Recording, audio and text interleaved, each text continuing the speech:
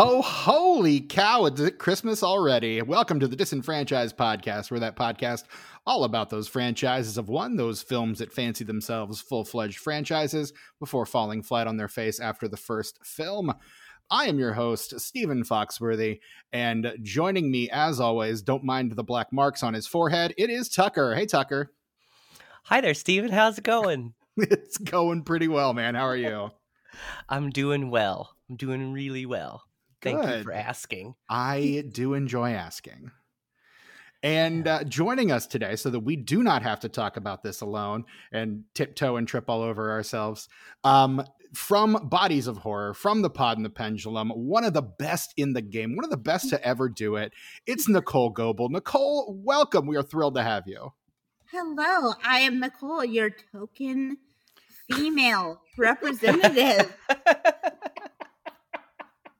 No pressure. No pressure. It's all on your shoulders.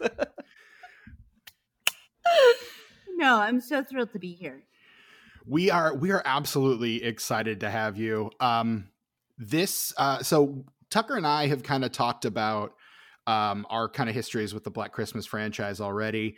When I put the kind of the feelers out, this was one of this and the original were the two that you kind of put your mark down for. What is your history with the Black Christmas franchise and specifically with this movie? What made you want to talk about it with us? So, Black Christmas, as a horror fan, you have to know it, you have to love it, you have to respect it, I think. And it was also, my mom, growing up, was always one of those that, I think it's PBS, where I grew up. I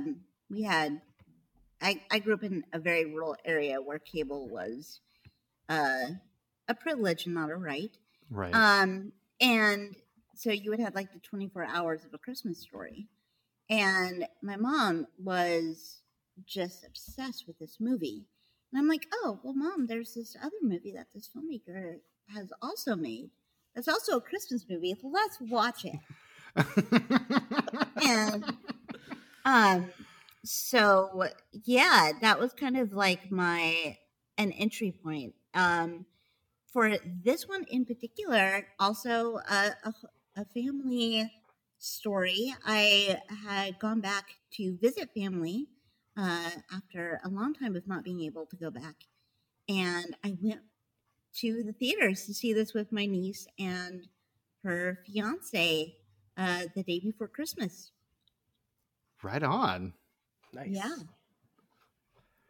So you saw this one first run in theaters. Yes. Right before Christmas. Perfect timing. So generally speaking, you're a fan of the franchise, fan of the film. Yeah, I am a fan, I guess, of the franchise.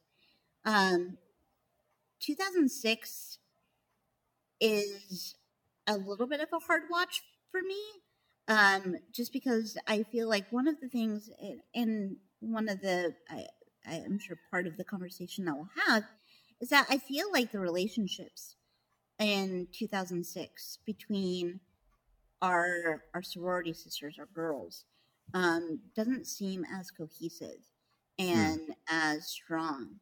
And where I feel both in the original and this one, that is such a strength to both entries. So I do like this one quite a bit. I like the original.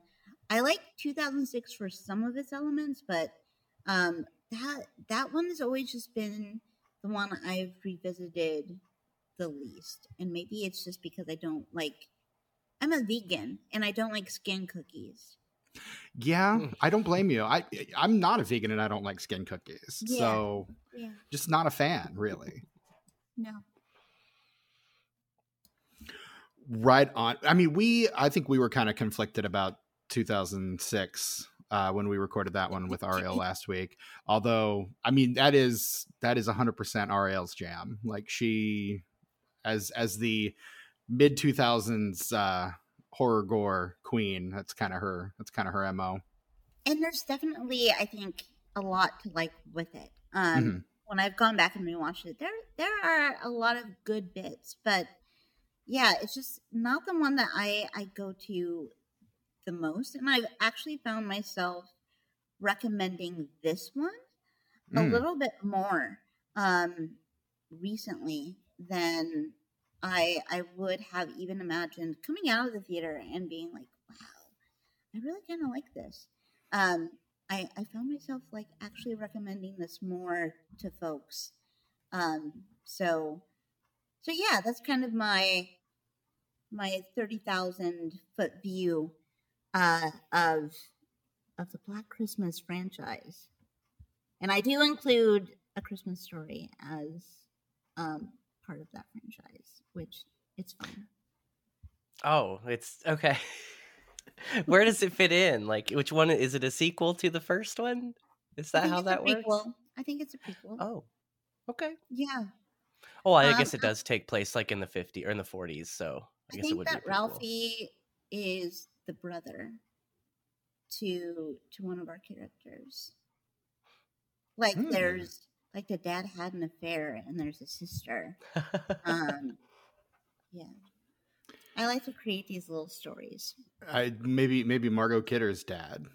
Yeah. 'Cause Oh.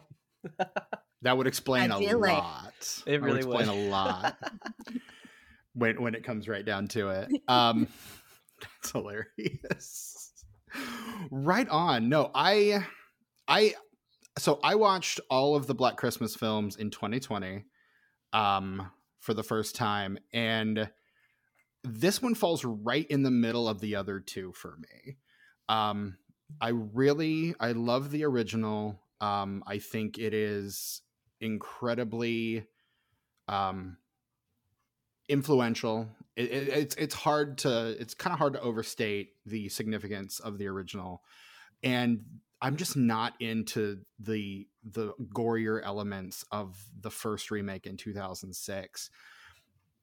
But this one, I wanted to like this one a lot more than I did because it does something that I love when horror does, which is it's incredibly topical and it's incredibly relevant to a specific issue at a specific time. And this is 2019 in the aftermath of the Weinstein thing, I guess the evidence of that coming out, and all of this the Me Too movement and everything that spawned and everything that created, and I wanted to love this one a lot more than I did, but there's no subtlety here. Like it's very on the nose. It's very kind of overt. It lays everything bare out there for you, and basically this is what this is, and we're not gonna sugarcoat it. And I find that admirable in a way, but it also it's difficult to watch sometimes for that reason. You know what I mean? Yeah. I think that that's something with the original that a lot of people do praise. I think, especially as we're going back now in 2023 and in more recent years, can go back and say, wow, there were some really progressive and interesting ideas that this film was laying out that I don't think we were really chatting about and respecting Right. at that time. Because I think it came out like a year or two after Roe v. Wade, and you have an abortion kind of subplot that I think is so interesting and quiet and profound. Mm-hmm. And like I said, you have these really strong female characters. And yeah, I mean, now we fast forward to, the release of 2019's Black Christmas. And like you said, we're on the heels of a lot of different things happening. In 2015, you have the release of The Hunting Ground documentary, which detailed the incidents of sexual assault on college campuses, That's which right. is something that unfortunately so many folks can raise their hand to, and say that this has been something that they've horrifically experienced. So I it's when listening to criticism for this film, I think you really have to do a lot of sifting through some noise of folks that just don't want to hear, I think, even its more blatant message, which I do think is important. But there is criticism to what you were saying. Like, there isn't this subtlety. And I think as we discuss the film, I think that there are some choices that are made that feel to not hit on the obvious themes, and make the points that the filmmakers and the writer wanted to make as strongly. Right. Yeah, absolutely. Tucker, you want to weigh in on that? I think this movie's biggest sin, as far as its message goes, is that for me, the ending of the film negates the whole thing. Like I'm on board. Like I understand what they're saying, and I totally agree. But then to have the villains of this movie be men that are brainwashed, basically, like supernaturally brainwashed into being bad men, it just feels like that. It just takes the power out of everything else that they said in the entire movie. It makes it seem more performative than anything else, and it's a damn shame, because there's a lot of stuff that is discussed and brought up in this movie that is righteous and like should be said as loud as possible. But then when you say it that loud and then just negate the whole thing at the end, it just kind of rubs me the wrong way, you know? But I think to that, and I agree, and I certainly understand that point as well. And maybe there's 100 different ways the film could have ended to move around, I think, landing that way. Right. But I think making that choice is actually kind of interesting, because I think it makes much more of a statement about institutional, the institutional aspects of what's happening, and how they're, it's not just one person that's doing this, because we're not all. It's a nature versus nurture situation of, are people just inherently bad, or are they put in situations where they have to make choices, and they opt for choices that are bad and cause lots of harm. And I think this is saying, like, it's a little bit more complex than that, and that there are institutions that have been propped up on these ideals and are so adamant on protecting them that basically they indoctrinate folks. I think it's much more of how our society works on indoctrination versus let's give them an out. Because I think, for me, one thing that's really interesting, and I think that this would be maybe one of the many ways to subvert, I think, some of the issues that people have with the ending, is especially with a couple of the characters, you have an opportunity to see these characters make different choices. To say, like, I don't want to be a part of this. I need to back away. I want to be, like, not just a good guy. I want to be a good human. I want to, like, protect people who are in need, and are being targeted here. And instead, we see them kind of fall kind of quickly to the culture of toxic masculinity. So it's, yeah, it's one of those things that you just have to kind of, like, wrestle down with, and figure out, like, is this something, like, I can kind of see what they're saying, and I understand, like, there's some interesting thoughts about indoctrination and kind of the institutional aspects of these ideas, versus you're just kind of giving these people an out and saying, well, no one should be responsible for causing these harms, because oops, goo. Yeah. Right. I think I hadn't considered the institutional angle of it. I hadn't either. And that I like that take a lot. And no, what you said makes absolute sense. Like the lengths that people will go to protect their institutions. As someone, I know this is going to come as a big surprise to everybody, but I was raised religious. What? I know. I never mention it. I really should talk about that aspect How of did my I life not know more. this about you, Steven? I I thought we were don't. friends. I thought we were too. Keep me in the dark. Maybe you should just pay better attention, Tucker. I guess so. But I'm very engaged in. I've been watching a lot of documentaries and YouTube videos about religious organization and religious sects in particular, like IBF and things like that. And the way that these institutions will completely bury these sexual, I mean, and even on a larger scale, the Catholic fucking Church, the way that these things will be buried so as not to cast aspersions on the organization, when all it really does is make the organization look so much worse than that information comes out, is absolutely heinous. And I mean, universities, yes, absolutely as well. But you saying the lengths people will go to, how much more lengths will they go to when it is, they're the thing that they literally base their entire life on? Like it's kind of scary to think about it. Yeah, and I feel like this film underscores that by having a professor at the helm, right? Yeah. It's not just another student, it's a professor.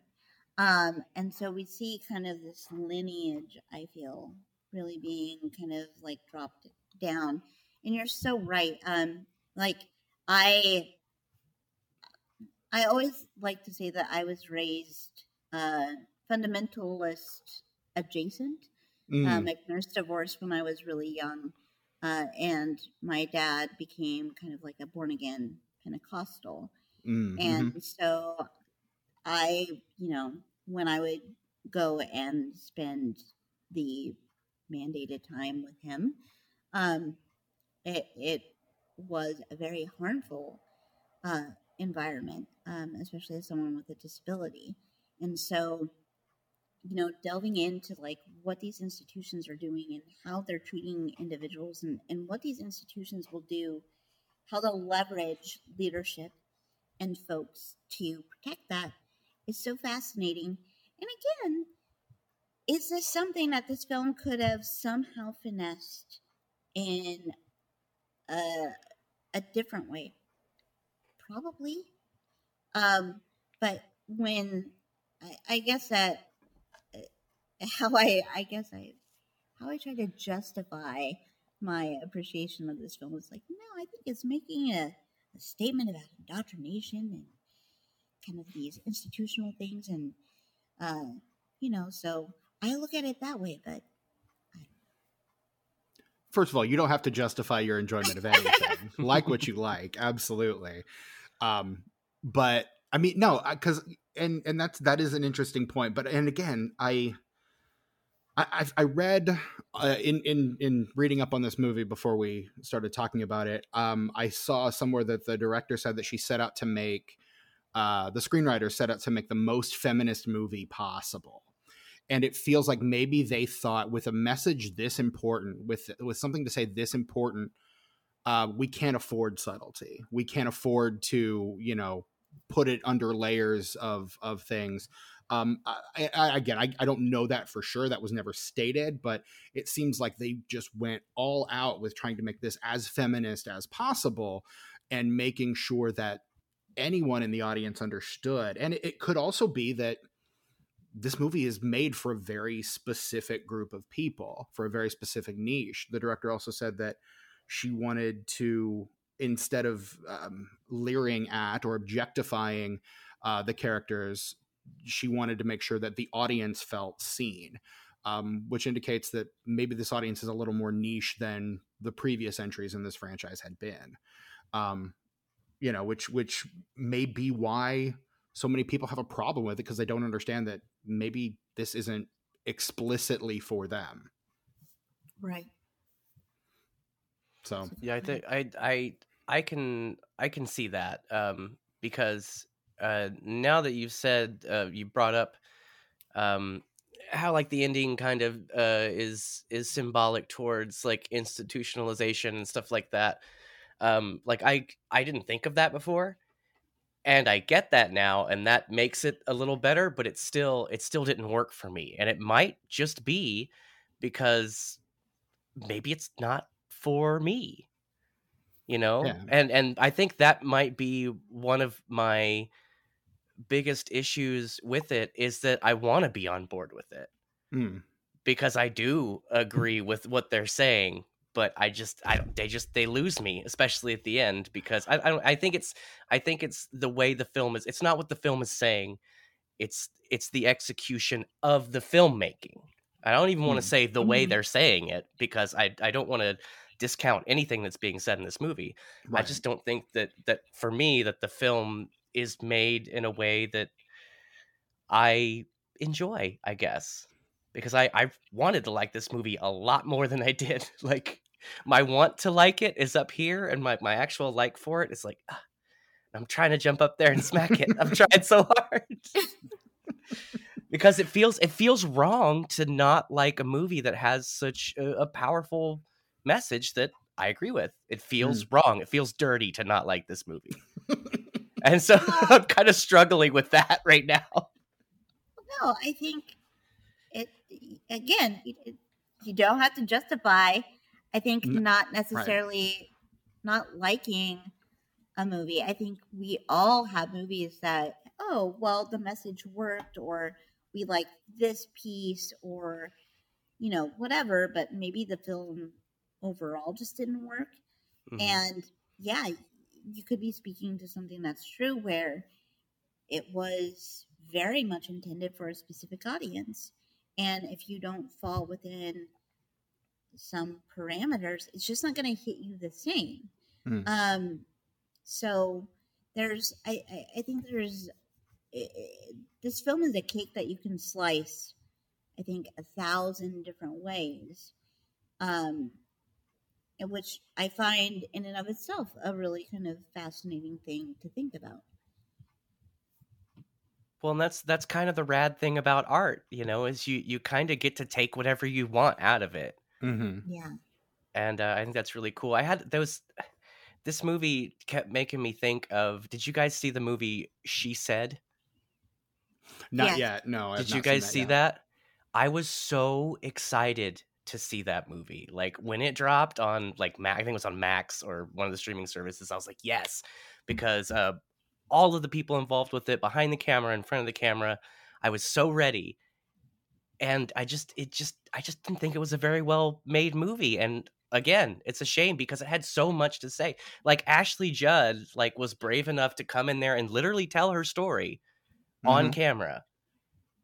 And for a movie that just fell flat. And I kind of got the same feeling out of this one too. And it's a shame. It's a damn shame. Yeah. I'm just now realizing I never introduced this movie. So, Hey, it's Black Christmas, you guys. 23 minutes into this recording, we're talking about the 2019 remake of Black Christmas, continuing our watch through of all three Black Christmases, directed by Sophia Takal, written by Sophia and April Wolfe, and starring Imogen Poots, Elise Shannon, Lily Donahue, Brittany O'Grady, Caleb Eberhardt, and Carrie Elways. What a cast! What a picture! What an accent on Carrie Elways there. What the hell was he doing? Like, what was He's that? he's channeling his Prince of, or not Prince, Men in Tights role. Yeah, I guess. I love I Carrie will. Elways. I just thought his accent was kind of hilarious in this movie. I will say, after going through all of the Saw films, like, thank you, thank you, Carrie, for not going that direction, but Right. instead going here. Yeah. I find this so much more, and I'm a Dr. Gordon in Saw franchise lover. You are. But that accent is a struggle. He's Really struggling. is. We're struggling. Everyone's struggling. And so at least this is fine. Like, just let it go. Yeah. Another thing I will say, Carrie Elway's really, really good at playing a creep. Mm-hmm. He's That done it a few man, times, yeah. he has, and Ooh. it's good every time. Well, and that's Kiss the why Girls it's is the other primary example for me, where I'm just like, that is so good, and you're completely subverting the expectations in that movie by having it be him, and it works so. And then when it is revealed that it's him, he plays it so well. It's so good. Sorry to I cut you do off, Tucker. I do appreciate his performance in this film, but having seen him play similar characters in a much more subtle and nuanced way kind of disappointed me a bit because, like, you know from the beginning that this is the guy. Mhm. This guy's got something to do with it because he's just, from the first word that he said, you're like, yeah, this guy's a fucking asshole. I hate this dude If you so much. didn't know it in the classroom scene, then you absolutely know it when he runs into her outside the house. Like you Yeah. absolutely know it there. Oh yeah, he's got the list of names. Like, come on, just tell us he's the bad guy. You told Right. us. Well, and the scene in the classroom is interesting Mm. because I think it's hard because I think that we're looking at it from a perspective too of being the viewer. We're in a horror movie. We're in a horror movie, so Mhm. we're looking for the villain. We're looking for these spots of decay and the spots of people behaving badly, so we can be like, "Oh, is this the person?" But yeah, if this was your professor, like, would you think that, like, how far would that train of thought go? If you were to, and because of kind of the supernatural aspect of this film, it's hard to kind of root it in any like firm, I think, grounding of reality. Mhm. But like, would I sit there and be like, oh, you're talking about this? I bet that you are orchestrating all the men on campus via voodoo.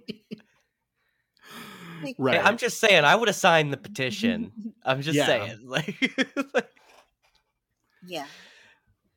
And wow. it really, that whole thing reads like it's one of those things that I always find really weird that movies do, where it'll feel like they're ramping up a lecture and like Mhm. getting ready to build to a point, and then the bell rings and class is dismissed, and you're like, why did you start that lecture so late in the class Like period? 30 seconds before class ends. Yeah. Right. It's like the Do you class have a ends clock? at 3. Exactly. It's like the class ends at 3 and they're like, okay, 2:55 anyway. Here's what we're talking about today. And it's like, no.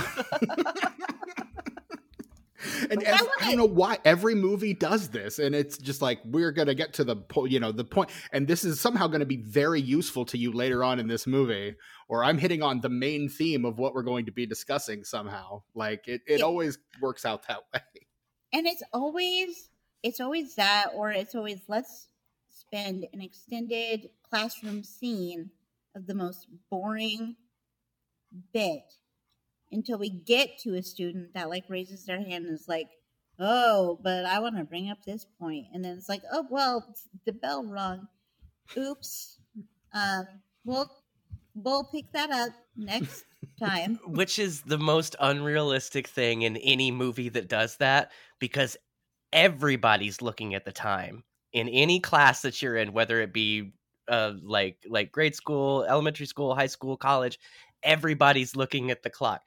No professor is not watching the clock and knowing how much time they have left. No student is watching the clock and not knowing how much time they have left. Because they want to get out the door. And also Absolutely. a student knows, like, just shut up. Like, Yeah. within 3 minutes of that bell, like, quiet. Just be quiet, because you got to make an escape. You've got plans. You've got business.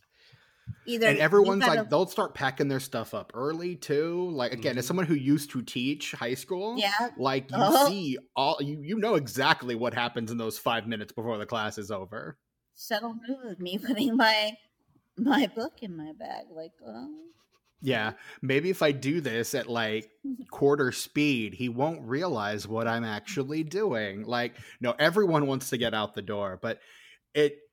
So he's like talking about prejudices and like why he doesn't teach books written by marginalized authors, and Fucking scumbag.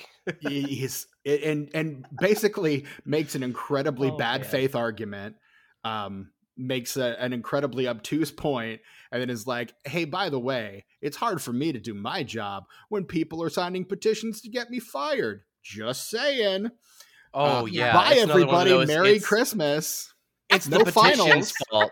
It's the Yeah. petition's fault. I didn't do anything wrong. Like I Mhm. can't be held accountable. You're wrong for getting mad at me for being an asshole. Exactly. I'm not wrong for being an asshole. You're wrong for reacting to me being an asshole. I fucking hate that. That's oh man. That's Cape Fear. That's what bothered me about the original Cape Fear. Is Mhm. the whole time Robert Mitchum's like, "Hey man, I'm not an asshole for raping somebody. You're an asshole for telling on me." Or you're an asshole for, withholding evidence so that I got put into jail. Right. And I hate that.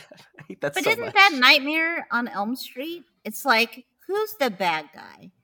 The person who killed, murdered, and canonically sexually assaulted children, Right. or the parents that were mad and Yeah, right? Mm-hmm. inflicted vigilante justice. This is me making a disclaimer. Do I endorse vigilante justice? Catch me elsewhere and we'll It's discuss. complicated. It's complicated. But yeah, I always hate when you have to piece that out because it's like, don't make me side on that. Yeah, it's like you don't hear make these. me plant my flag here because Right. it's a very bad space. It's a weird place to be. Like you hear all these stories in the news of like parents who will go and murder the person who sexually assaulted their young child. And you're like, where do I stand on this? And when it comes right down to it, being a piece of shit is not something reserved for one specific type of person or one specific group of people. Anyone can be a piece of shit. Yeah. And that's really what it comes down to. Like, yes, is Freddie a piece of shit? Absolutely. Should the parents have done what they did? Nope. Like both things can be true at the same time. But it does place us in a very conflicted spot as a result. So yeah.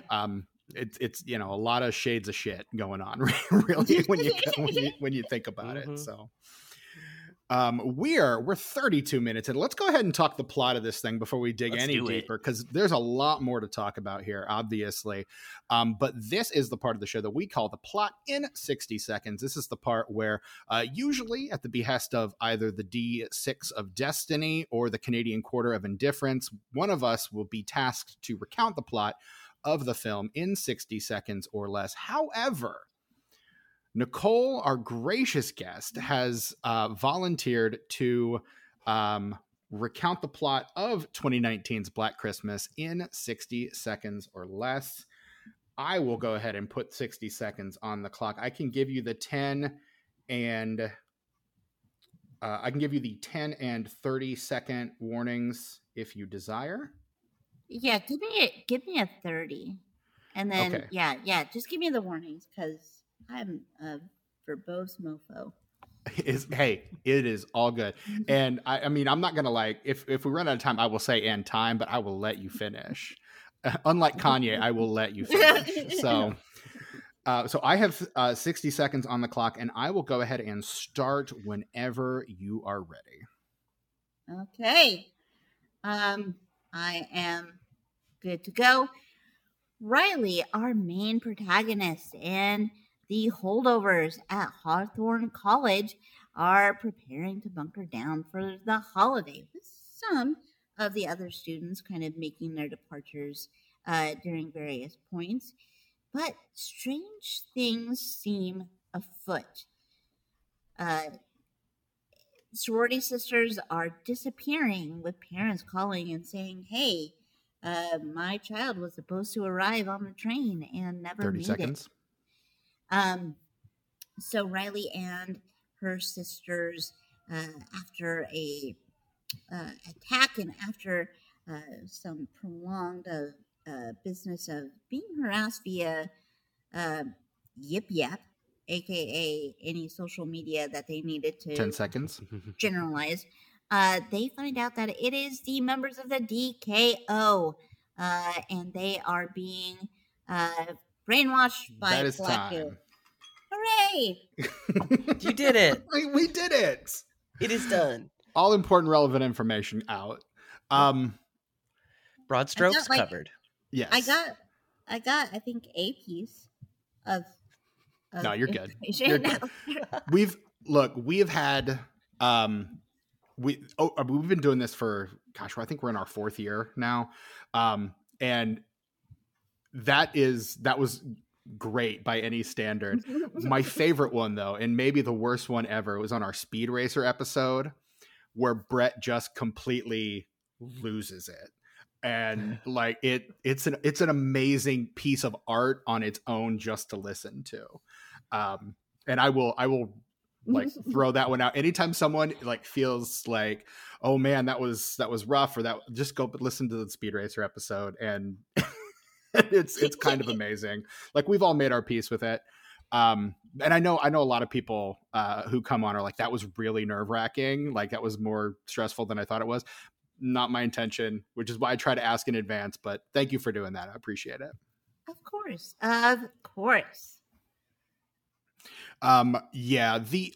So we talked last week when Ariel was here about the use of the cell phones and the social media, because the phone is a very important element in all 3 of these films.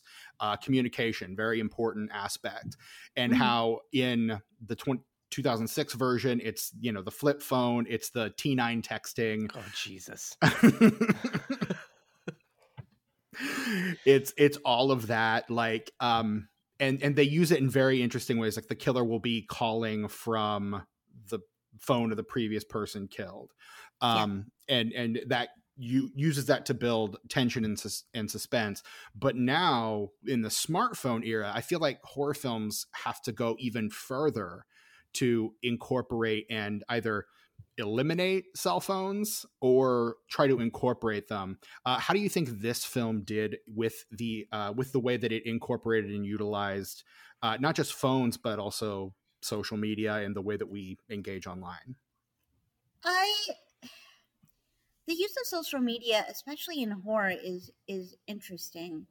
I feel like there's kind of this default of now looking at how people post. It's not just like the apps they use, how they use it. It's, oh, you posted this video and we want to punish you for doing this. I think about this film because there's this whole thing of where members of the DKO are really upset that Chris had posted the performance that the sorority sisters do at the talent show at the beginning. And I also think of another film I watched, I think at the very beginning of this year, Sick, which has this whole thing of a video was posted and it kind of leads to the crux of the plot of the film in a lot of ways. So I think that there's a lot of commentary being made, not just with social media, but what are we posting? How are we posting? And where should there be kind of delineations of, all right, am I posting too much? Am I being terminally online? Is this something that's appropriate?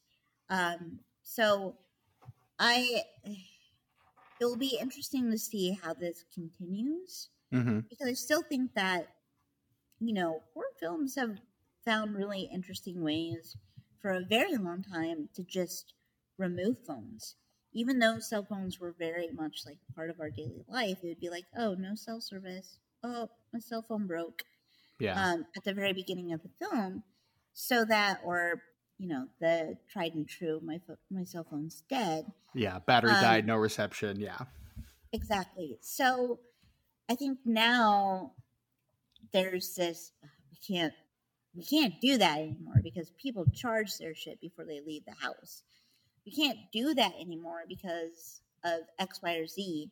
So now we really have to figure out ways to incorporate it. But it would be interesting to see folks make, a film that makes a little bit more of a pointed commentary on it. I know there's Unfriended, um, which I think does very much a lot of the same things, but um, yeah, you're exactly right. The telephone has played such a key piece in this film, and I like the little nod to the original when uh, Helena's mom calls Riley, and you get that very reminiscent of Billy Garble on the Yeah. line at the beginning. I thought that was a really nice touch there. I liked the allusions to the original. They're not as in your face as a lot of them are. Like this, every film in this series is so very, very different from the one that preceded it. And I think the first two are the most similar, but this one is very. It's set at a college. There's a main character named Jess, and that's about it. Like it It's doesn't. very Zack Snyder Dawn of the Dead esque in that way, to where like you could call it something else and say it's an homage to Black Christmas. Right. But I also like that it in keeping with the title, we're including things like that phone call that you mentioned, Nichole, or the And the use unicorn the shows up in the unicorn. first scene. That Yeah. unicorn. Yeah.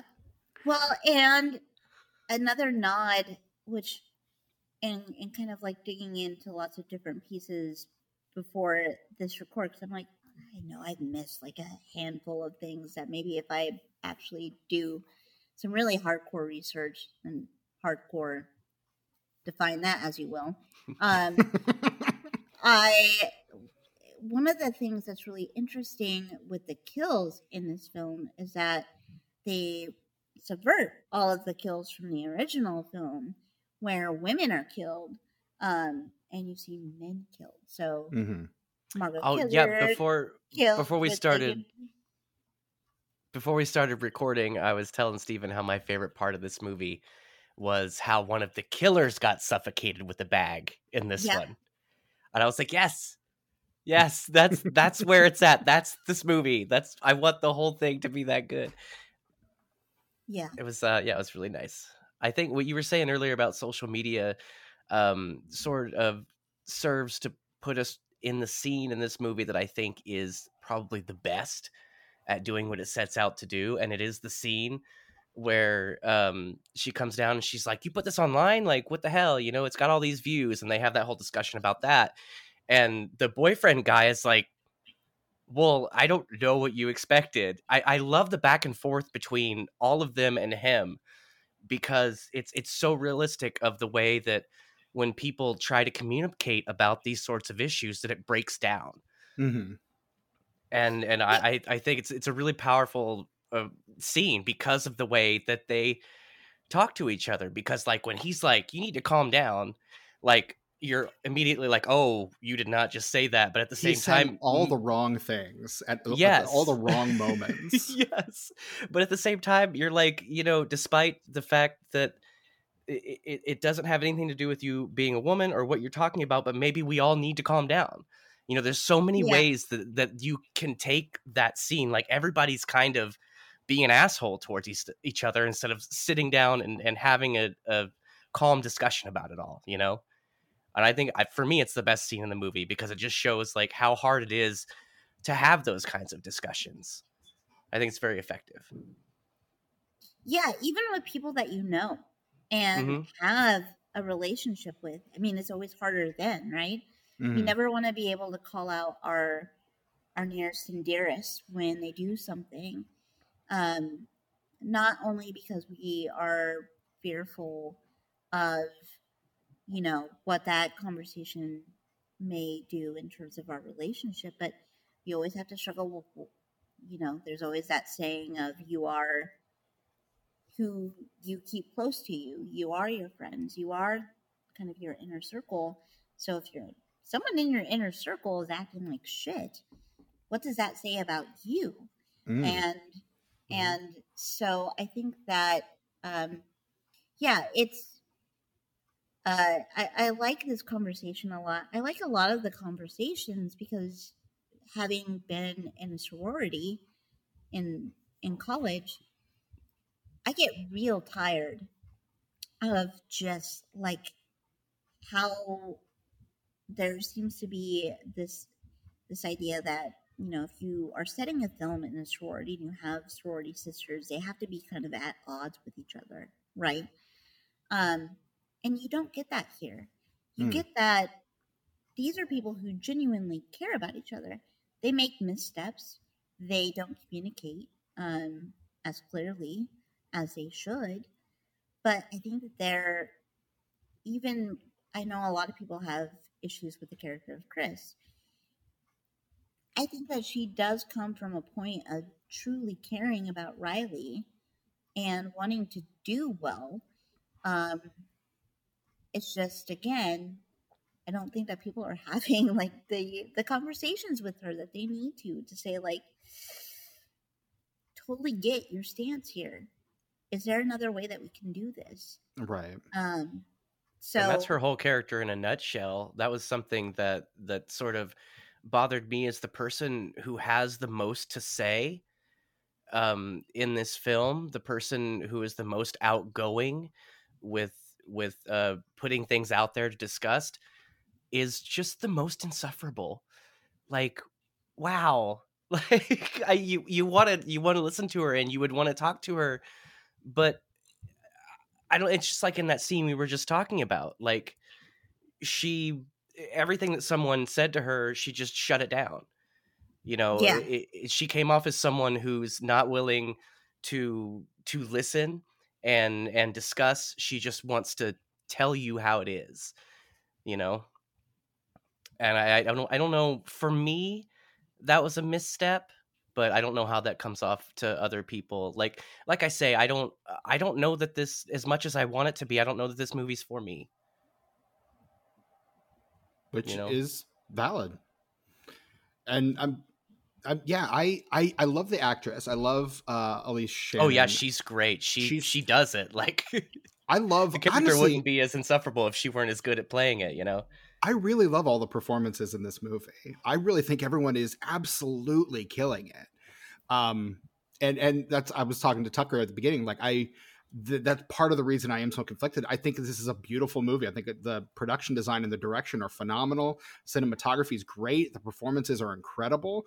My main problem is just the lack of nuance throughout. Like that becomes my big issue with the movie. But there's so many other things in here to love, and I love all the performances, all the actors. I think there's not a false note in any of these performances.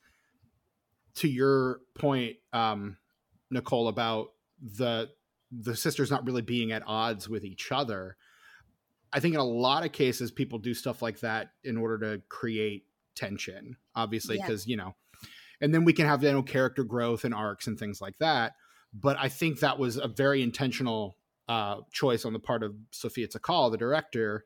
Um, every interview that I read with her leading up to this is her talking about she wanted to make a movie about the power of women united for a common goal, the whole thing about the ant is very reminiscent of that. Like, you want your friends to be ants because they're strong, they work together, they can bear a lot when they're all working together toward a common goal. And you see that even at the end when Chris comes in with that bow and arrow and that kind of cadre of sorority girls with her. And like, that's a really cool moment. And so, like, even the song at the beginning of the performance is sort of a kind of a backhanded homage to Mean Girls, because they're like, we want to do the opposite of what Mean Girls did. Rather than having these girls constantly at each other's throats, we want to show the power of women united, which I think is cool. yeah. And I think you also get that towards the end when you realize that it's just not the sisters from I think the the sorority is Mu Kappa Epsilon. That sounds right. And you realize it's not just them Mhm. being targeted, that it's just women. Yeah, it's every sorority on campus. Like the reveal when the security guard busts down the door and it's another sorority, and like those guys are still there getting, being killed. Wow. Yeah. Yeah, and I like that. I think sisters from that house, or maybe it's another house, run up to the car where Chris is driving, and it's just like, get in. Yeah. We're gonna go stop some shit from going. We're gonna down crush right the now. patriarchy. Get in. Yeah. Yeah. And so like, get in, loser. We're going to crush the patriarchy. That's it. Exactly.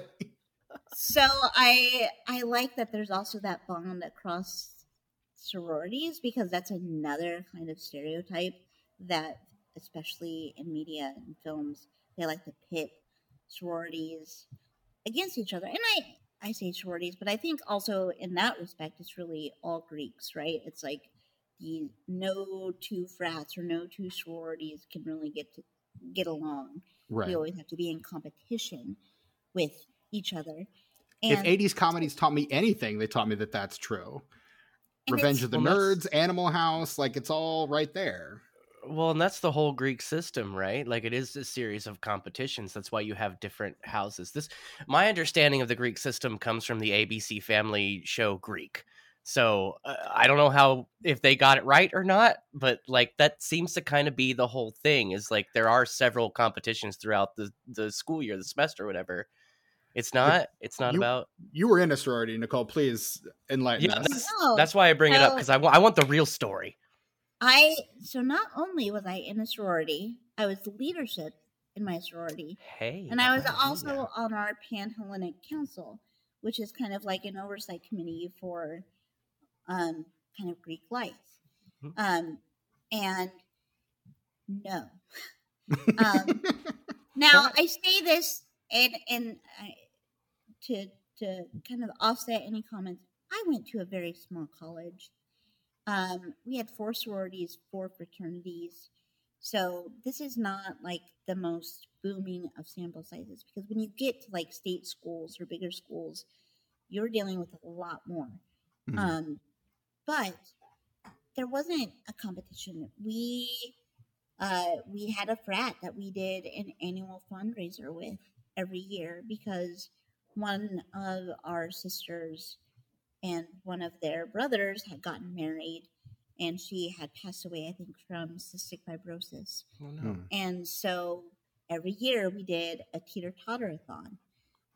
So we would, for I think it was 48 hours, we would move around campus teeter-tottering on this homemade teeter-totter in different places on campus so people could come. And if so able, would provide donations. We had lots of, collective events together. I was also a Rokai. A Rokai is a recruitment counselor. So during rush week, you de-affiliate from your sorority. So you cannot tell anyone what sorority you're from. Especially, I'm obviously talking to the group of folks that are going through recruitment. They cannot know what house you're affiliated with. You are de-affiliated, and you take them to all of the houses for the specific nights. You talk them through the process, and no, it's not necessarily a competition at all. Now, some schools may have competitions between the houses, and I do hope that those competitions are done in kind of a friendly way. And in a way to, hopefully have some meaning to them. But no, like I had great friends that were members of other sororities, and it's not, I didn't have that experience. And again, based on my experience of being on the Pan-Hellenic Council and like going and talking to other people who were part of like the Greek system in other schools, I'd really hope that would be a mainstay. Well, that's what I get for basing all my knowledge on a TV show. Well, and I think that also owes a lot to those 70s and 80s comedies, which, I mean, if all you see is one particular kind of thing and you don't experience it yourself, you're going to assume that's what it's like, which is not the right way to do that stuff. So thank you for shedding some light on that for us. Because again, I went to a school without any Greek whatsoever. Like, I went to a tiny Christian liberal arts school about a hour and a half south of where I am right now. So yeah, there was no Greek society on my campus at all. So I still yeah, no context. Still watch Greek though, you guys. It's a really good show. Like, I don't know why I like it, but I do. Nothing about it interests me, but it's just so good. I've probably watched it 4 or 5 times in total. It's just really compelling teenage drama. I didn't know that was a thing that could happen, but hey, there it is. Right on. Right on.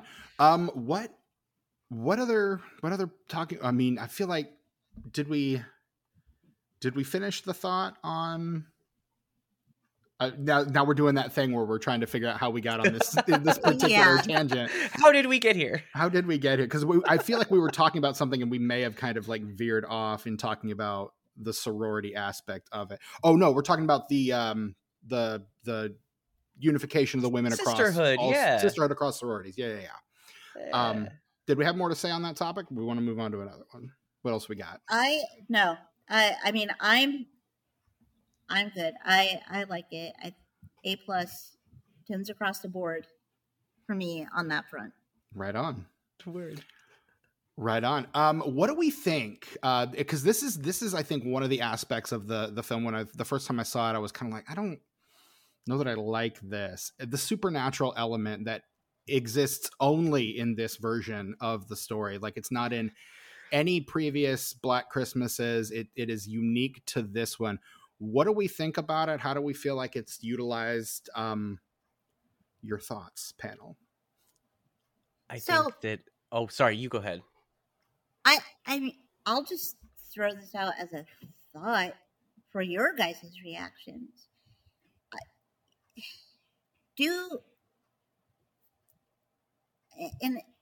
I'm trying to figure out how to like put these two pieces together. Okay. I feel like going the supernatural realm makes this almost a film that does have, I think, something that's more realistically based, in that, you know, yes, slashers, serial killers, etc. exist. Mm-hmm. A threat, but a threat to women is toxic masculinity and these institutions that prop that up, that support it, and that feed it. And so I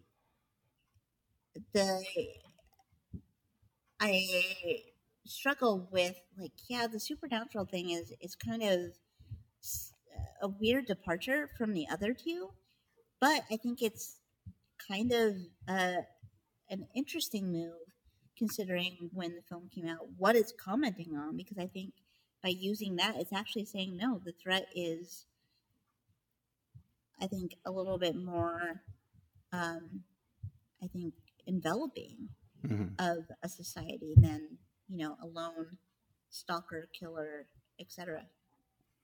Well, and that's something I did enjoy, was the fact that it wasn't just one dude like it was in the other ones, because it kind of harkens back to the original, where you didn't really know much about the killer. You know nothing about the killer in the original. Yeah. Even at the end, they're just like, oh, you wanted to know something? Fuck you. It's over. Yeah. Bye. You know, like, but in this one, I like the fact that they did that, but instead of making it ambiguous, they just made it every dude. Like, every dude. But my problem with it is that they could have said the same thing. They could have done the same thing with just a cult.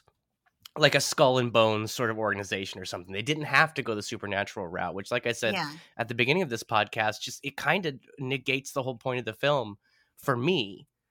It's like if they had grounded a bit more and, like I said, made it like some kind of secret society or even a cult, like without any of the supernatural stuff, I think for me it would have worked a lot better. Do you think they added the supernatural element as a means of kind of trying to play up some more of the horror aspects of it? Because this is kind of it feels more like in some aspects feels more like a drama than a slasher in some aspects. I'm not going to say In the it's first not a 2 acts, slasher. yeah, for sure. Yeah. I mean, but obviously you have like the group, the slasher, you've got, the masked killer aspect of it, which is very slasher, very horror. But like, I don't know, maybe that's another way of kind of amplifying some of those horror elements a little. And that's just a stray thought that entered my head. I'm not married to that at all. Just, something that kind of was rattling around in here and needed to get out, I guess. No, that's I think that makes sense. I mean, we also have to understand, I think, and you guys may have more specific information on this. But the turnaround from writing and getting this movie in theaters was very short. Yeah. I think that both Sophie and co-writer April were brought on, I want to say like in February, and they had like 2 months Holy crap. to like get the script, and then they had to be like on location, ready to prep and go. So I wouldn't be surprised if, again, them wanting to really harken in on more of the drama of it, and then saying, "Oh, we were hired to write a horror movie, so Right. what do we do now? How do we amp this up a little bit to give some thrills and chills?" So I can definitely see that as well, and it is rated PG-13. So I think there's also some, and I am an apologist for PG-13 horror. I think it can be Me too. amazing. All of us, yeah. Like well executed, brilliant stuff. Rating doesn't matter. A good film is a good film. Correct. Precisely. But yeah, I think that then they further put themselves into a box of, we wanted a PG-13 film, which I think was something that they, both Sophie and I think April, had talked about, because they wanted this to be seen by young women. Exactly. And then being like, okay, so this is kind of the overall thing that we're wanting to do. We're going for this rating now. How do we make this horror? How do we make this a Black Christmas film? And so I do think that is, I think that's a really salient point of, maybe some of that was like, let's oob up the creep factor a little bit with this, and see how far that will take us. Yeah. And you're right. Very short production on this. I think 5 months start to finish, from like pre-production to post-production. Very quick turnaround on this. There were times when they were ad-libbing lines because the script wasn't done. And maybe that's part of the issue, is they didn't have a lot of time to really fine tune and finesse the script. So what we're seeing is maybe only a first or a second drafts. And again, I don't want to, because again, I think the things that are being said are very important, but again, we've said kind of a lack of subtlety, a lack of nuance kind of running throughout that could be just because they didn't have enough time to really sit and work on the script. No, and yeah, that really is, I think, hitting a nail on the head there. When you are dealing with really complex issues that do deserve a lot of finesse to them in a story. You've got to give yourself that time and that grace to really work it. And yeah, if you are going off of draft 1, 2, even 3, where you're not really able to like skim and say, okay, how is this hitting? How do we want to incorporate this here? What is this doing? Um, I think that you are in kind of a bad spot there.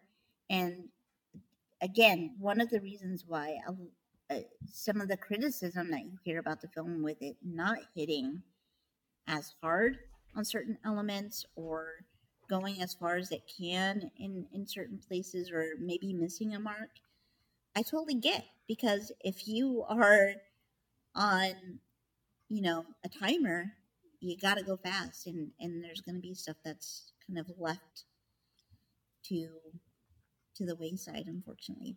Yeah.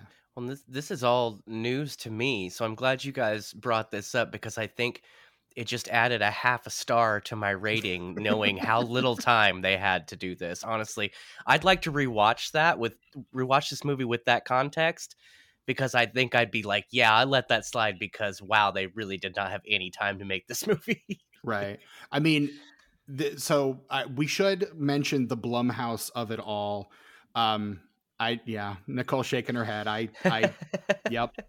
So Jason Blum just said something very stupid in a very public forum, and ate all kinds of crow for it. What did he say? I want to know. Oh, you don't know? Oh, God bless I your don't little know. heart. He was asked about why he didn't have any women directing any of his films that he produced for Blumhouse, and he said, "Oh boy, here we go." I'm not gonna quote it verbatim. I'm gonna give you the gist. Basically, there aren't a lot of women directors, and the ones that are out there don't like horror.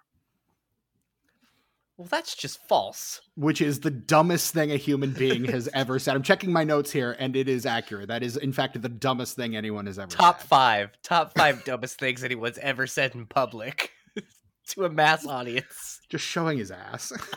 Wow. It's such a desperate asshole way to try to defend yourself against. And so willfully ignorant too. Yes, like so you want to put yourself on the map as like a horror house, and you're sitting there saying that there's not female directors in the genre. Let me show you a letterbox list or 5. Yeah, right. Just show the man some receipts, and he got like properly and righteously lambasted online for it.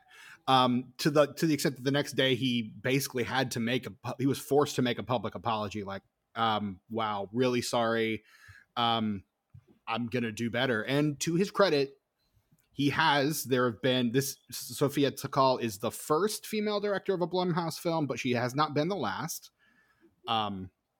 There have been several Blumhouse features directed by women since then. I like it. I like it when people learn from their mistakes. That's always the best possible outcome. Particularly when they make them so publicly. Yes. But so this film, he has the meeting with Sofia Takal. He offers her a few different films, and this is the one that she takes because, again, she wants to make... She liked the themes of... And I think we talked about this a little bit over the last couple episodes, just the idea that women don't know who is and is not a creep at first glance.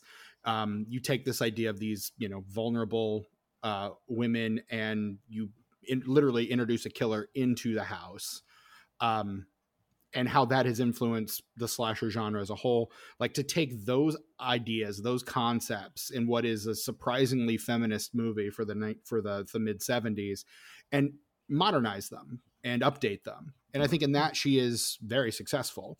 That she takes, again, those themes that the first film explored, even if it is accidental, that it explored and kind of updates them and modernizes them. But unfortunately, because Jason needed a Christmas release, there wasn't a lot of time to put it out. So that makes me think of another scene that I thought was very effective.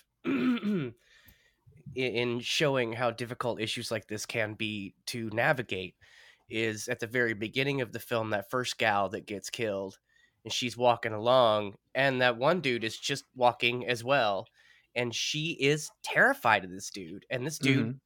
he's just on his phone. He's not a part of anything. He takes a turn when he takes a turn. He's just a dude. And I love how that scene showed how terrified she was of him, but also it I don't know, it speaks to the fact that even when there's no danger present, that it feels like women have to be afraid in those situations. And I thought that was a really it was a standout scene, just like the other one I mentioned where they were talking about the video online. That one's way more chaotic, but this one was very subtle in the way that it did that, and I thought it was really well done. And I liked the way they said what they were saying. Mhm.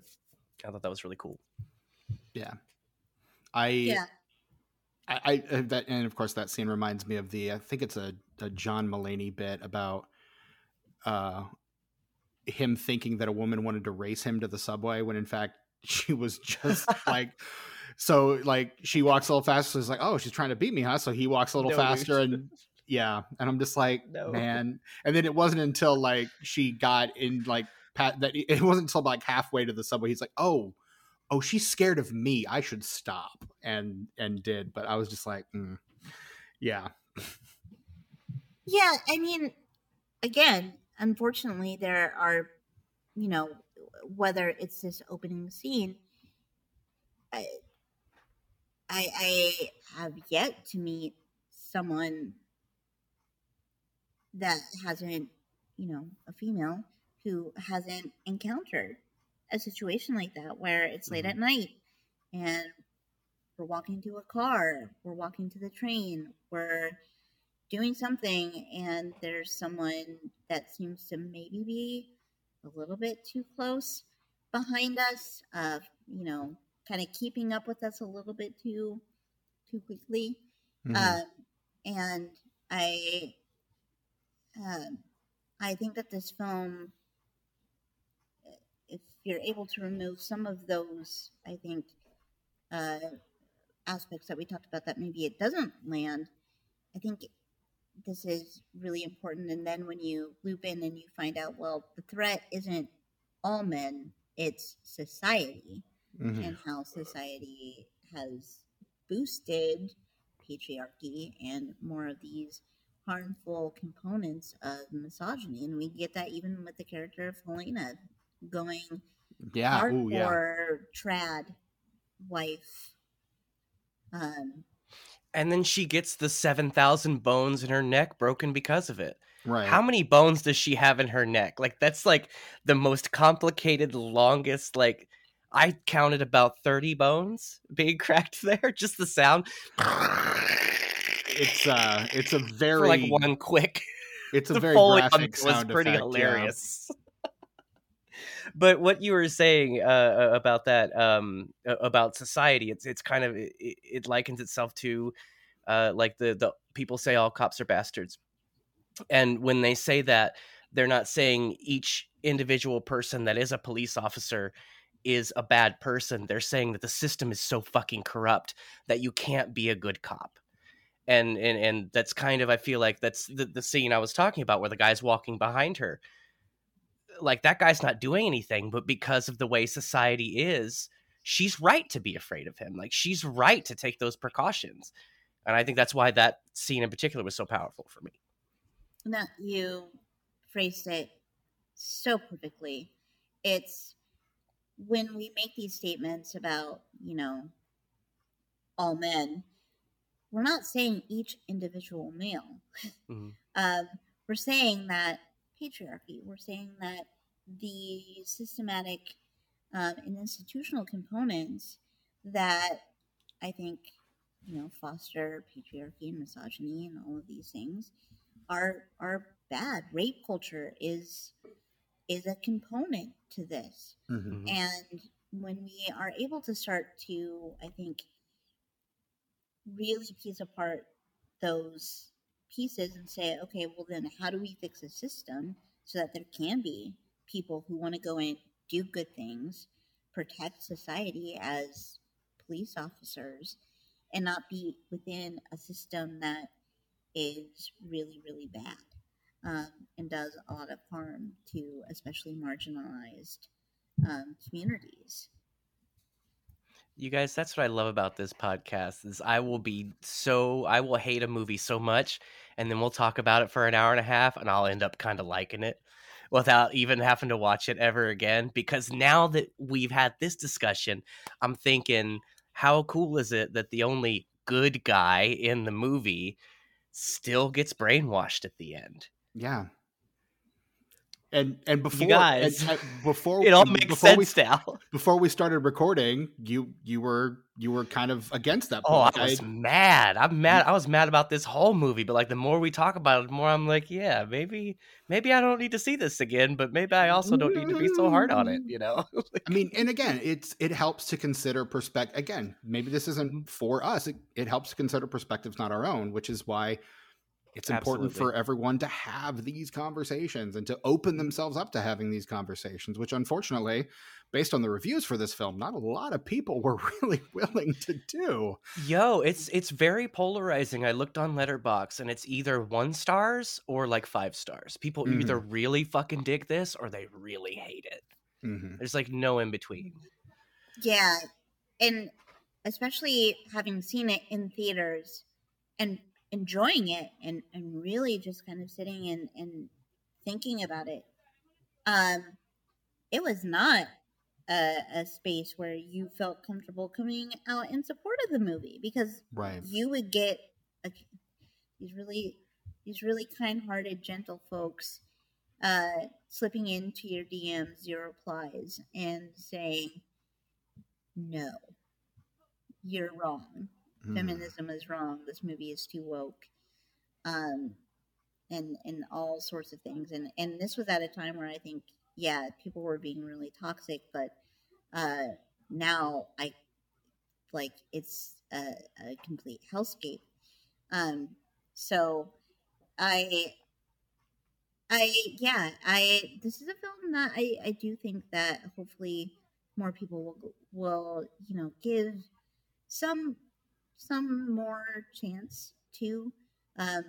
You're right, it's not going to hit for everyone. It's obviously got an intended audience, but I think if you remove, I think that we talk a lot about kind of the brainwashing, and I think unfortunately, I don't want to say that people succumbed to kind of the groupthink of this movie is bad and it's just bad, but I do think that was part of it as well. Is people just really from the get-go, the loudest voices were saying how awful this was, and then there were some of us saying, well, yeah, it's not the best, but is it that bad, really? So that makes me so happy to hear, because I like more folks that can say, all right, well, maybe there's another viewpoint to this, or hey, I still don't like it, but I totally understand now why some people would. Yeah. Like, that's the best. Yeah. And I mean, I personally always want to try to be that person. I don't want to be the guy, throwing water on the wrong fires and gasoline on the wrong fires. I want to try to, I'm careful to try not to say certain movies are bad so much as to say certain movies are just not for me. Because every movie is somebody's favorite movie. Even if it's not mine. So even movies that I may not have a lot of good things to say about, I will still try to find something in them that I like. And I've made that mistake on this podcast before. So, and I will probably make it again. Let's be honest. I'm human. Stephen, consider this. Food Fight is someone's favorite movie. That is so hard for me to consider. See if you can swallow that one, Steven. Can you swallow that one? Look, I kind of have to, and I know exactly whose favorite movie it is. The guy that made it, it is his favorite movie. I am sure. Oh, you still haven't seen Food Fight, have you? No, man. No. Brett and I are gonna have to force you to watch that someday, man. This comes from a place of zero context, and I love it. I love it. Nichole, you haven't seen Food Fight, have you? No, but now I feel like, do I dare? I don't. Steven and Brett say it's the best film, or the worst film they've ever seen. It is very bad. It is a very, very bad film. And It I've seen is. some bad movies, which is why I'm like, is it? It's poorly made. It's poorly executed. It's got the most craven, like ideas behind it. It's basically a movie. It's an animated children's film about supermarket mascots. Um, the it was never finished. There was a finished copy, but it got the hard drive got deleted, and so they had to throw the thing together. Allegedly. Yeah. I mean, it got Toy Story 2'd, basically, was what happened, but they didn't have I'm that just one saying, person with the backup, some people will say that was an excuse for embezzlement, but which it may very well have been. You can see, like, the footage in the trailer for the movie is better than the actual footage in the movie. Wow. It's a whole thing.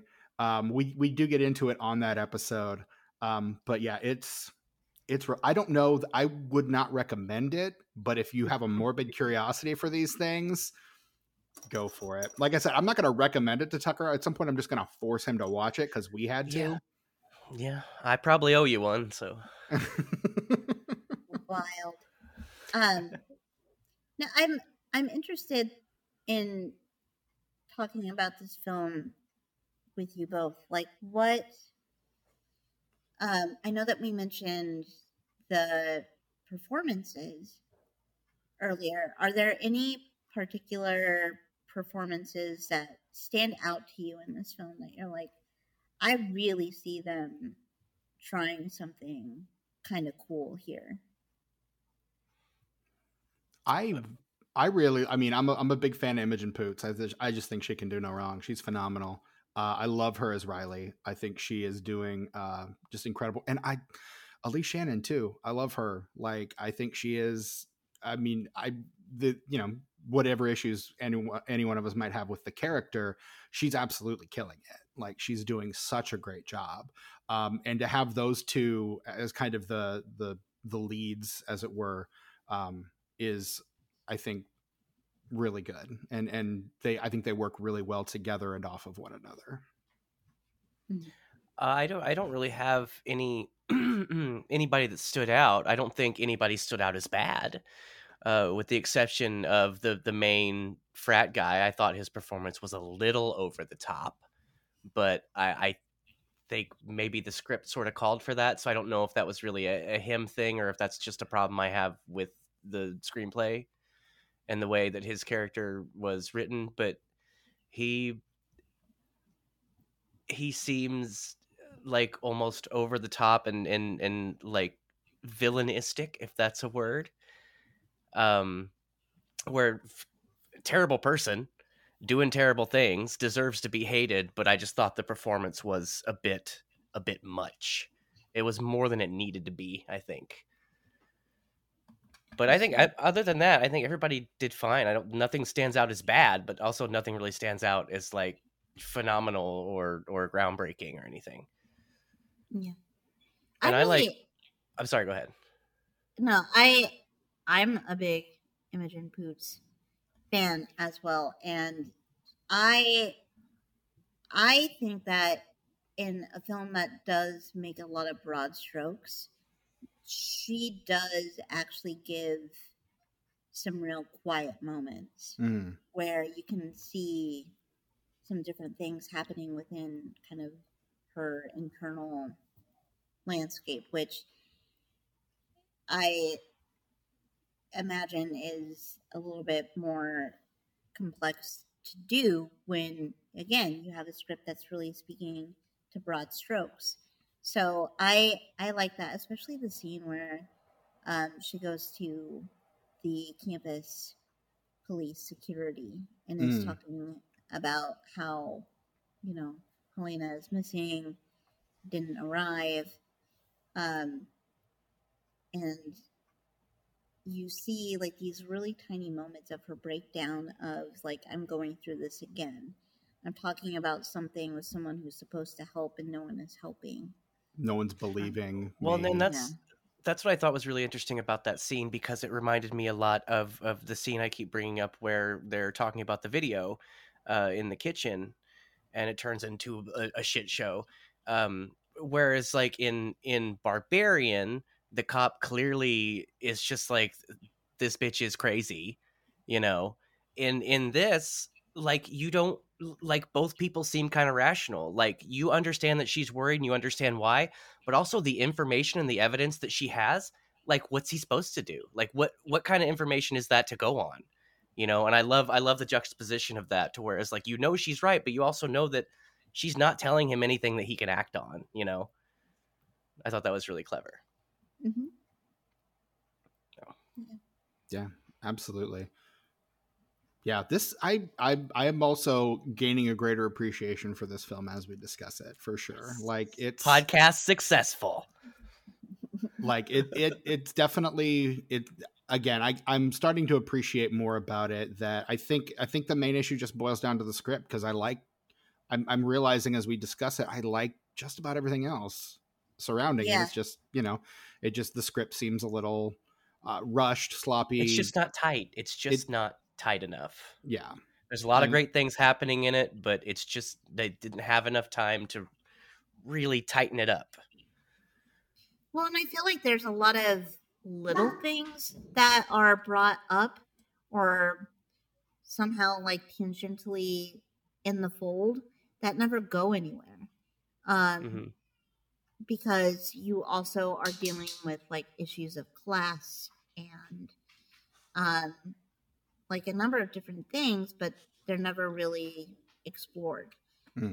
Because this has a very, I think, specific, like, here's where we're going, this is our focus, this is what we're talking about, this is what we're doing, so stay with us and do not veer anywhere off this keep hands and path. arms inside the car for the duration of the ride. Yeah, exactly. And I feel like that, to me, I think that's kind of a detriment. I know lots of people have issues with Chris, especially in the beginning,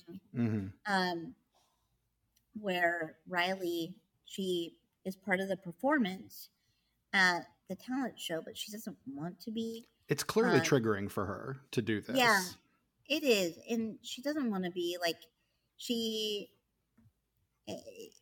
there's this whole discussion around, should victims of sexual assault, like, as a victim, where's the onus? Is there onus? Should there be any onus on you to be someone that is speaking to your experience and sharing that in any way? Because that can be very painful, difficult, and upsetting. I think the film doesn't handle that as, I think, deftly as it should, because at the end of the day, Chris is right. That's her assertion, and that's what the film, I think, is kind of coming down on. Well, yeah, because Riley turns to her and says, you're right. I should have been fighting the whole time. I know this is not the time for I told you so, but I did tell you so. Like, that's exactly, that's the exact exchange. And it's like, yeah, no, that shouldn't be a takeaway. I've volunteered with the DC Rape Crisis Center, doing like their hotline and also doing some educational stuff as someone that's experienced sexual assault. Like, you cannot, you can't put that on someone. People have to be able to speak when they want to, how they want to. That's their story. That's their thing to share. right. And to put them in, Chris is constantly putting Riley in those situations of, putting her down because she's not fighting, she's not an activist, she's not doing the things that Chris thinks that he should. And we understand that maybe this is coming from a place from Chris of wanting to do good, make an impact, but failing to see kind of the forest through the trees, I guess. Yeah. Understanding how that can be much more harmful and I don't know. That I would say if there's one thing about the film that I just have a hard time gelling with, it's that component and Yeah. trying to make sense of like I kind of like Chris. I know you want to be a good friend. I know you want to be encouraging. You want to build your friend up, but this is not the way to necessarily do it. Well, I think that's the characterization of that character through the whole film is she's someone who has a lot of rage and justifiably so.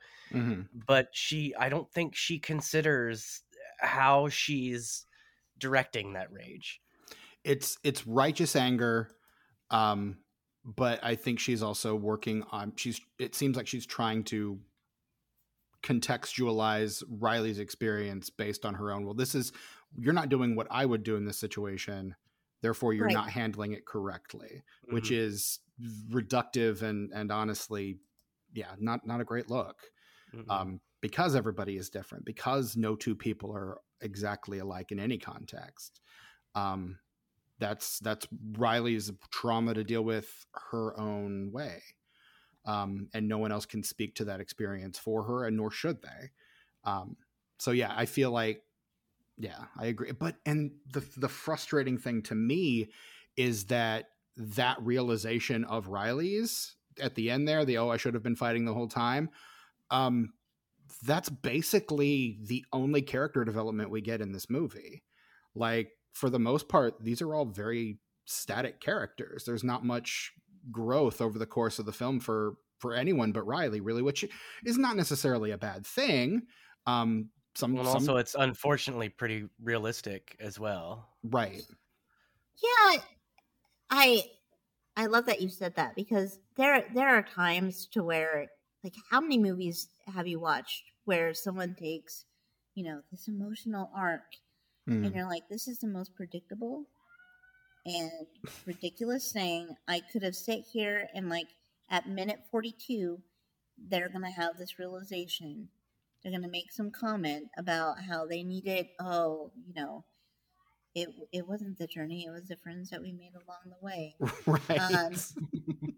So I like the idea. Like I always bristle like there needs to be like some big character thing, especially for someone like Riley that has experienced something really, really challenging. Right. And her sexual assault happened, I think, 3 years prior to this, but she's now face to face with her attacker. Mm-hmm. And this person never got justice, and has gone on to lead successful lives, and how painful I think in a way that also is, because even when you don't want to speak about something, knowing that the person who caused you so much hurt and pain is out there and potentially doing it to other people, but also is just like unbothered. It's like I'm that disposable of a person that hurting me meant nothing to them. Right. So I just, there's so much to, I think, Riley's experience and her trauma that, to what you were saying earlier, for Chris, she's just not understanding, like, okay, maybe this is how you would have reacted in a situation, and this is how you would have channeled what you've gone through in your experience. But you can never say that until you're in that position. Correct. Because trust me, how many times do we think, oh, this would, if I was in a horror movie and I was in this situation, I would do. No, you're probably going to be scared out of your mind, and you're not going to make the most logical, sensible choice in that moment. Right. And I think, I don't know, like, I like Chris because I like the passion that she brings. And I do think that there's so much care to her, in that she loves her sisters and she wants to build these really strong relationships, and she wants her sisters to feel supported and empowered, but she's just kind of like cutting them off a bit at the knees as well by saying, well, this is how you need to do it. Mm-hmm. Yeah, and not every way works for every person. Your way is not necessarily the best way just because it works for you. As someone coming from education, that's a lesson that a lot of educators sometimes have to learn the hard way. I did. The way that I teach is not going to be conducive to every student, and so I have to meet them where they are rather than forcing them up to my level.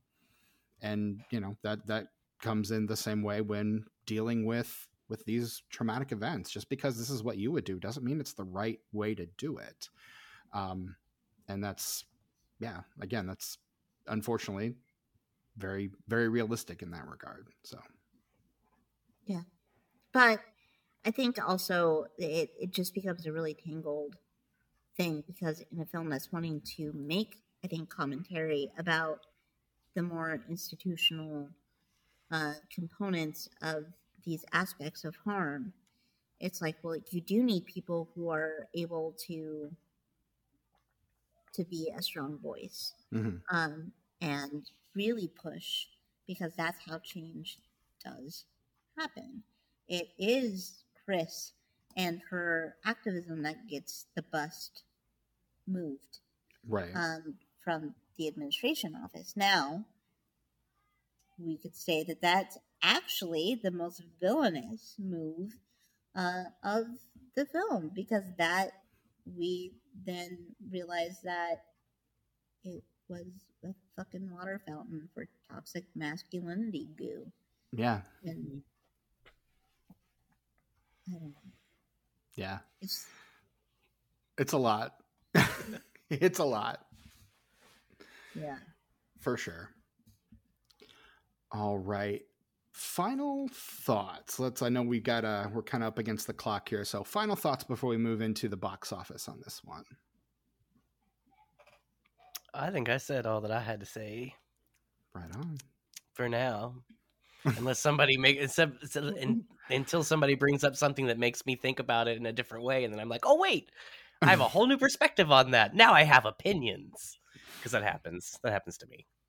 It does a lot, frequently, which is I like being that way, because I like learning. It's so boring just to stick to your guns, whether they're good guns or bad guns. I think it's better to, listen to people and try to see things from their perspective. And it's okay to change an opinion. It's okay to change your mind. Some people just get so stuck on that. Like, I can't be wrong. I can't change my opinion. I can't be fallible. But, well, yeah, you kind of have to be. Or are you even a human being if you're not? Like, right. That's my final thought on this film. Right on. Bam. Nichole, final thought? I like this, and it's a film that surprisingly continues to work for me. Not perfect, but I think we talked about, both some production things that really did a disservice, to really making this a much more cohesive piece, and maybe working out some of those wrinkles with talking about some of these really, really dark things. But yeah, I like it. I think it's good. Right on.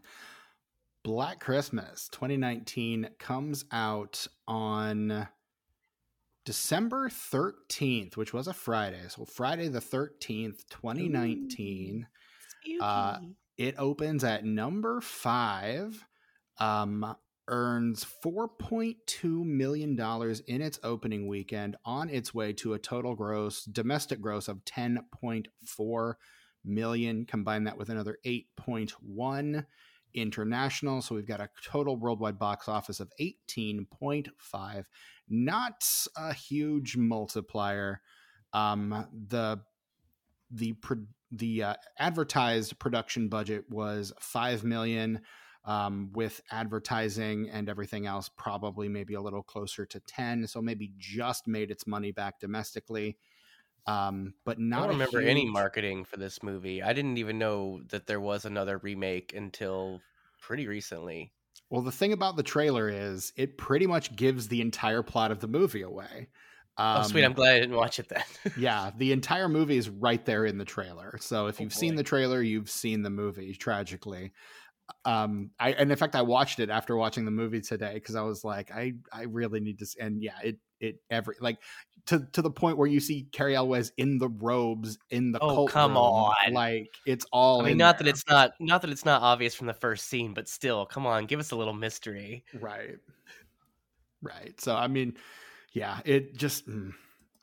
This film opens, like I said, at number 5. Number 1, also opening this week to a much more impressive $59.3 million, is Jumanji: The Next Level. What if we took Jumanji to the next level? And then in second place, we've got Frozen 2, which in its 4 weeks of release has earned over $360 million. Knives Out in third place, one of my favorite films of 2019. Love that movie.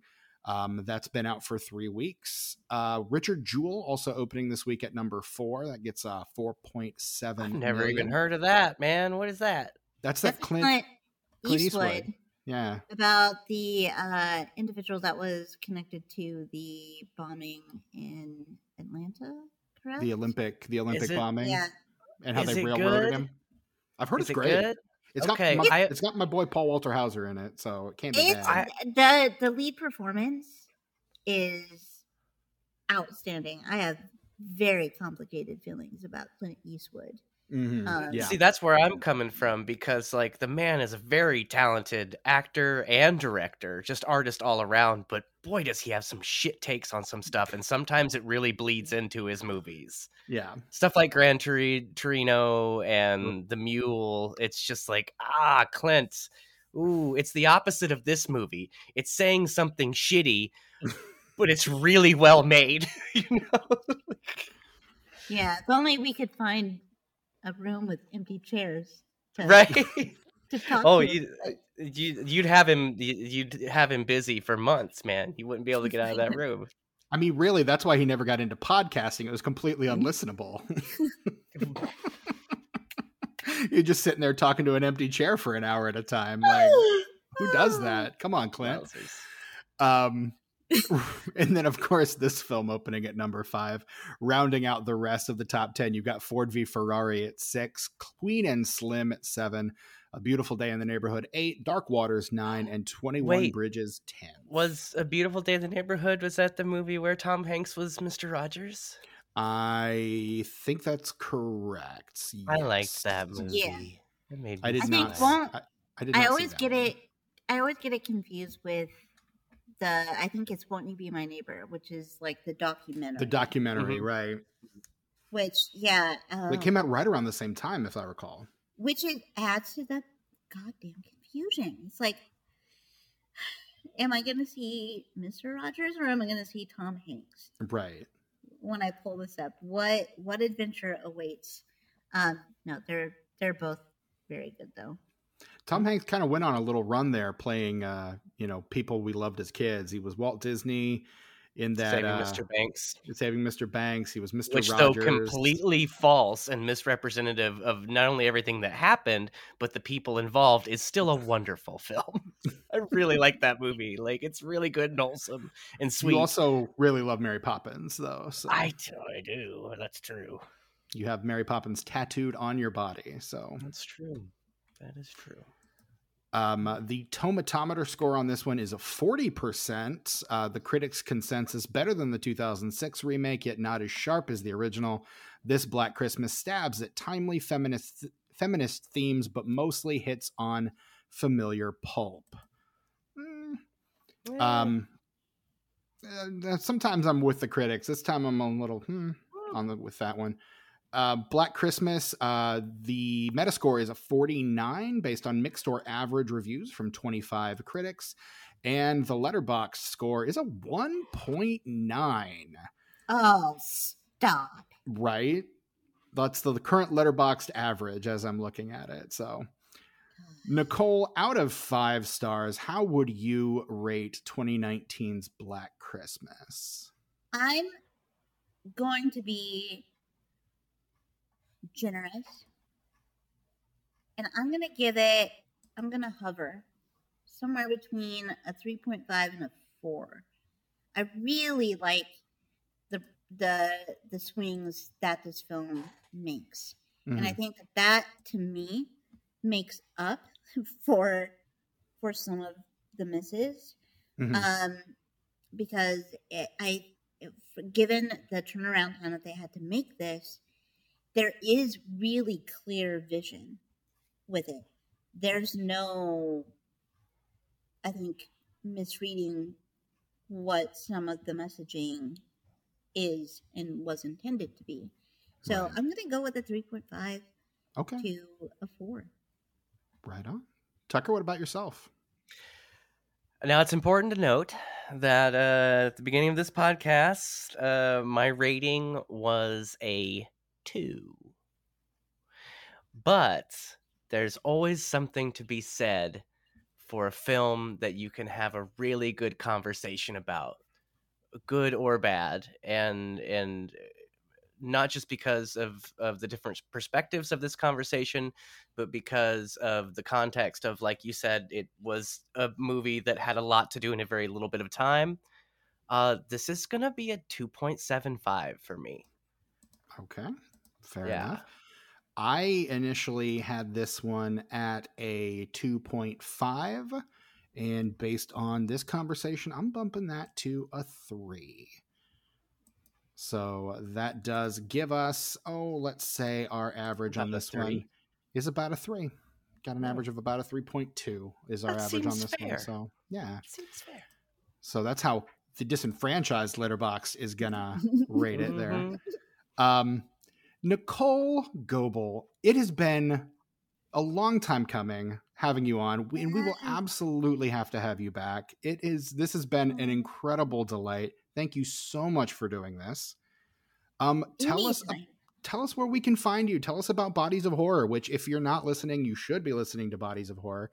Tell us what you got going on. Plug. Oh, always the best time of any podcast. Right. Yes. So Bodies of Horror is a podcast where we look at films through a lens of disability.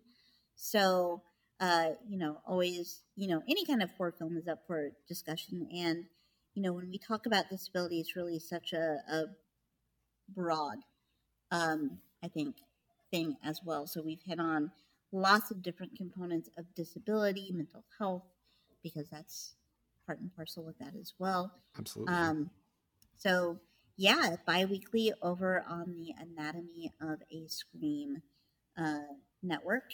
So yeah, give it a listen if you are so inclined. I'm so thrilled to be here. You're right. This has been such a long time coming, and know that you guys are.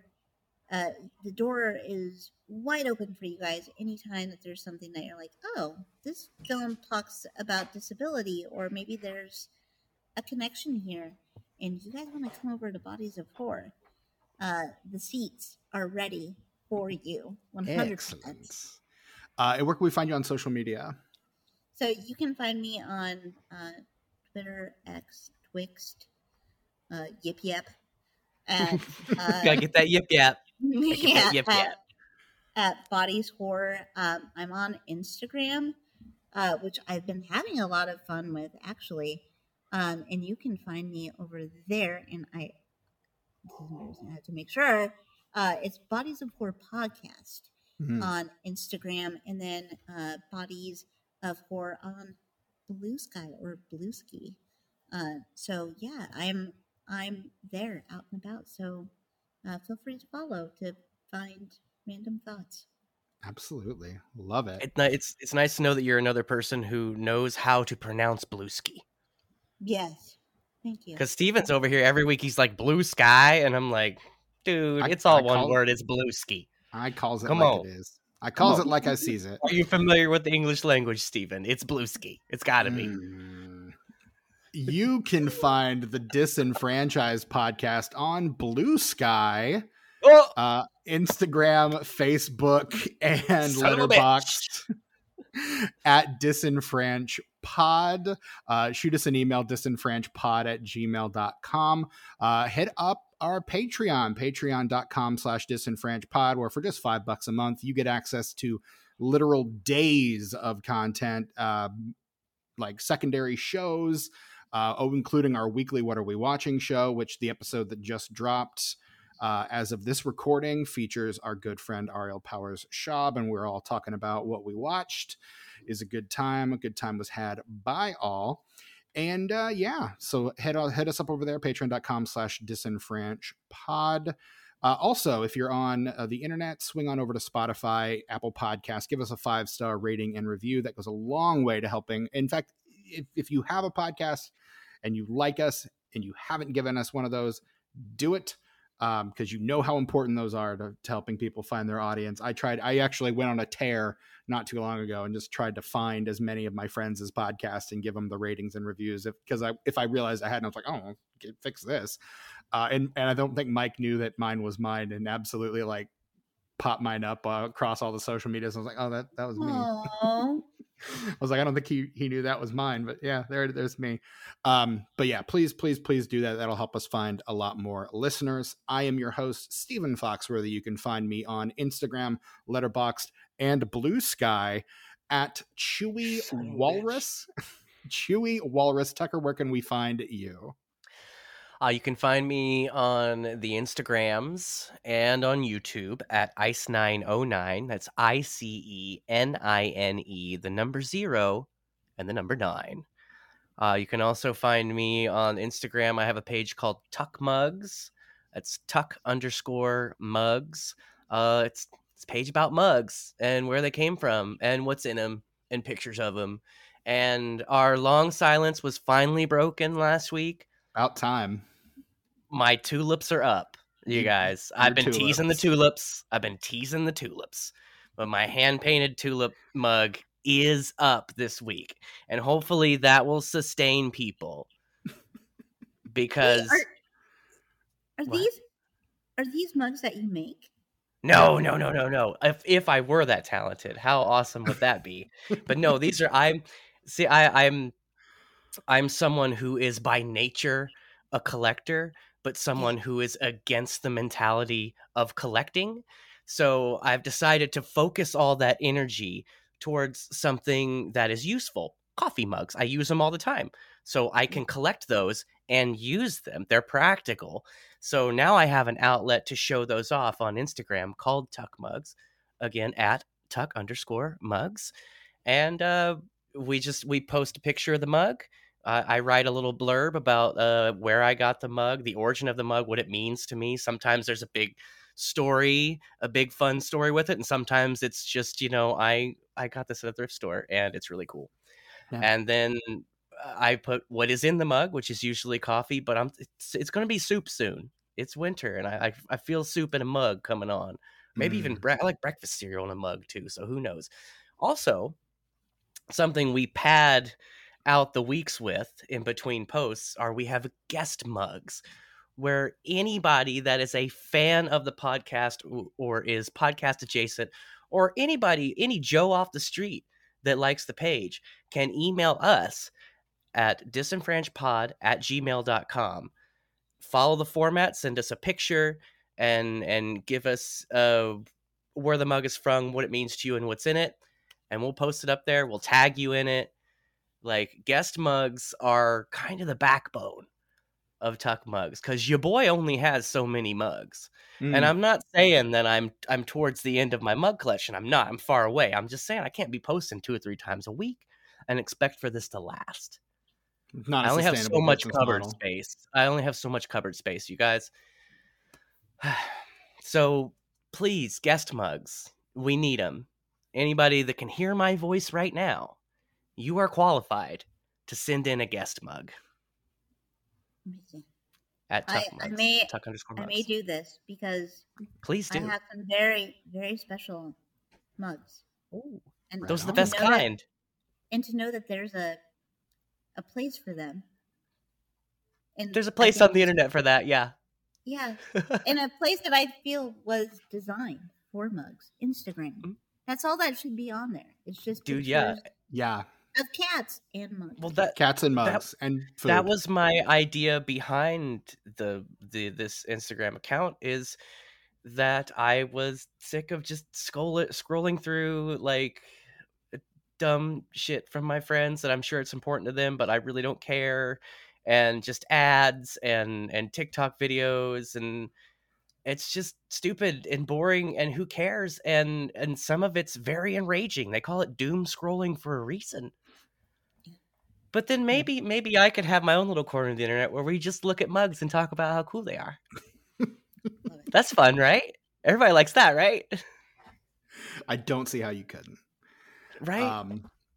That is our episode on 2019's Black Christmas, and that concludes our Blackest Christmas mini-series that we've been running for the last few weeks. And this episode is going to be dropping just a scant 4 days before the Christmas holiday. We do, from all of us here at the Disenfranchised Podcast, wish you a very happy holiday. Whatever you celebrate, however you celebrate, we hope you do have, will have had a great one.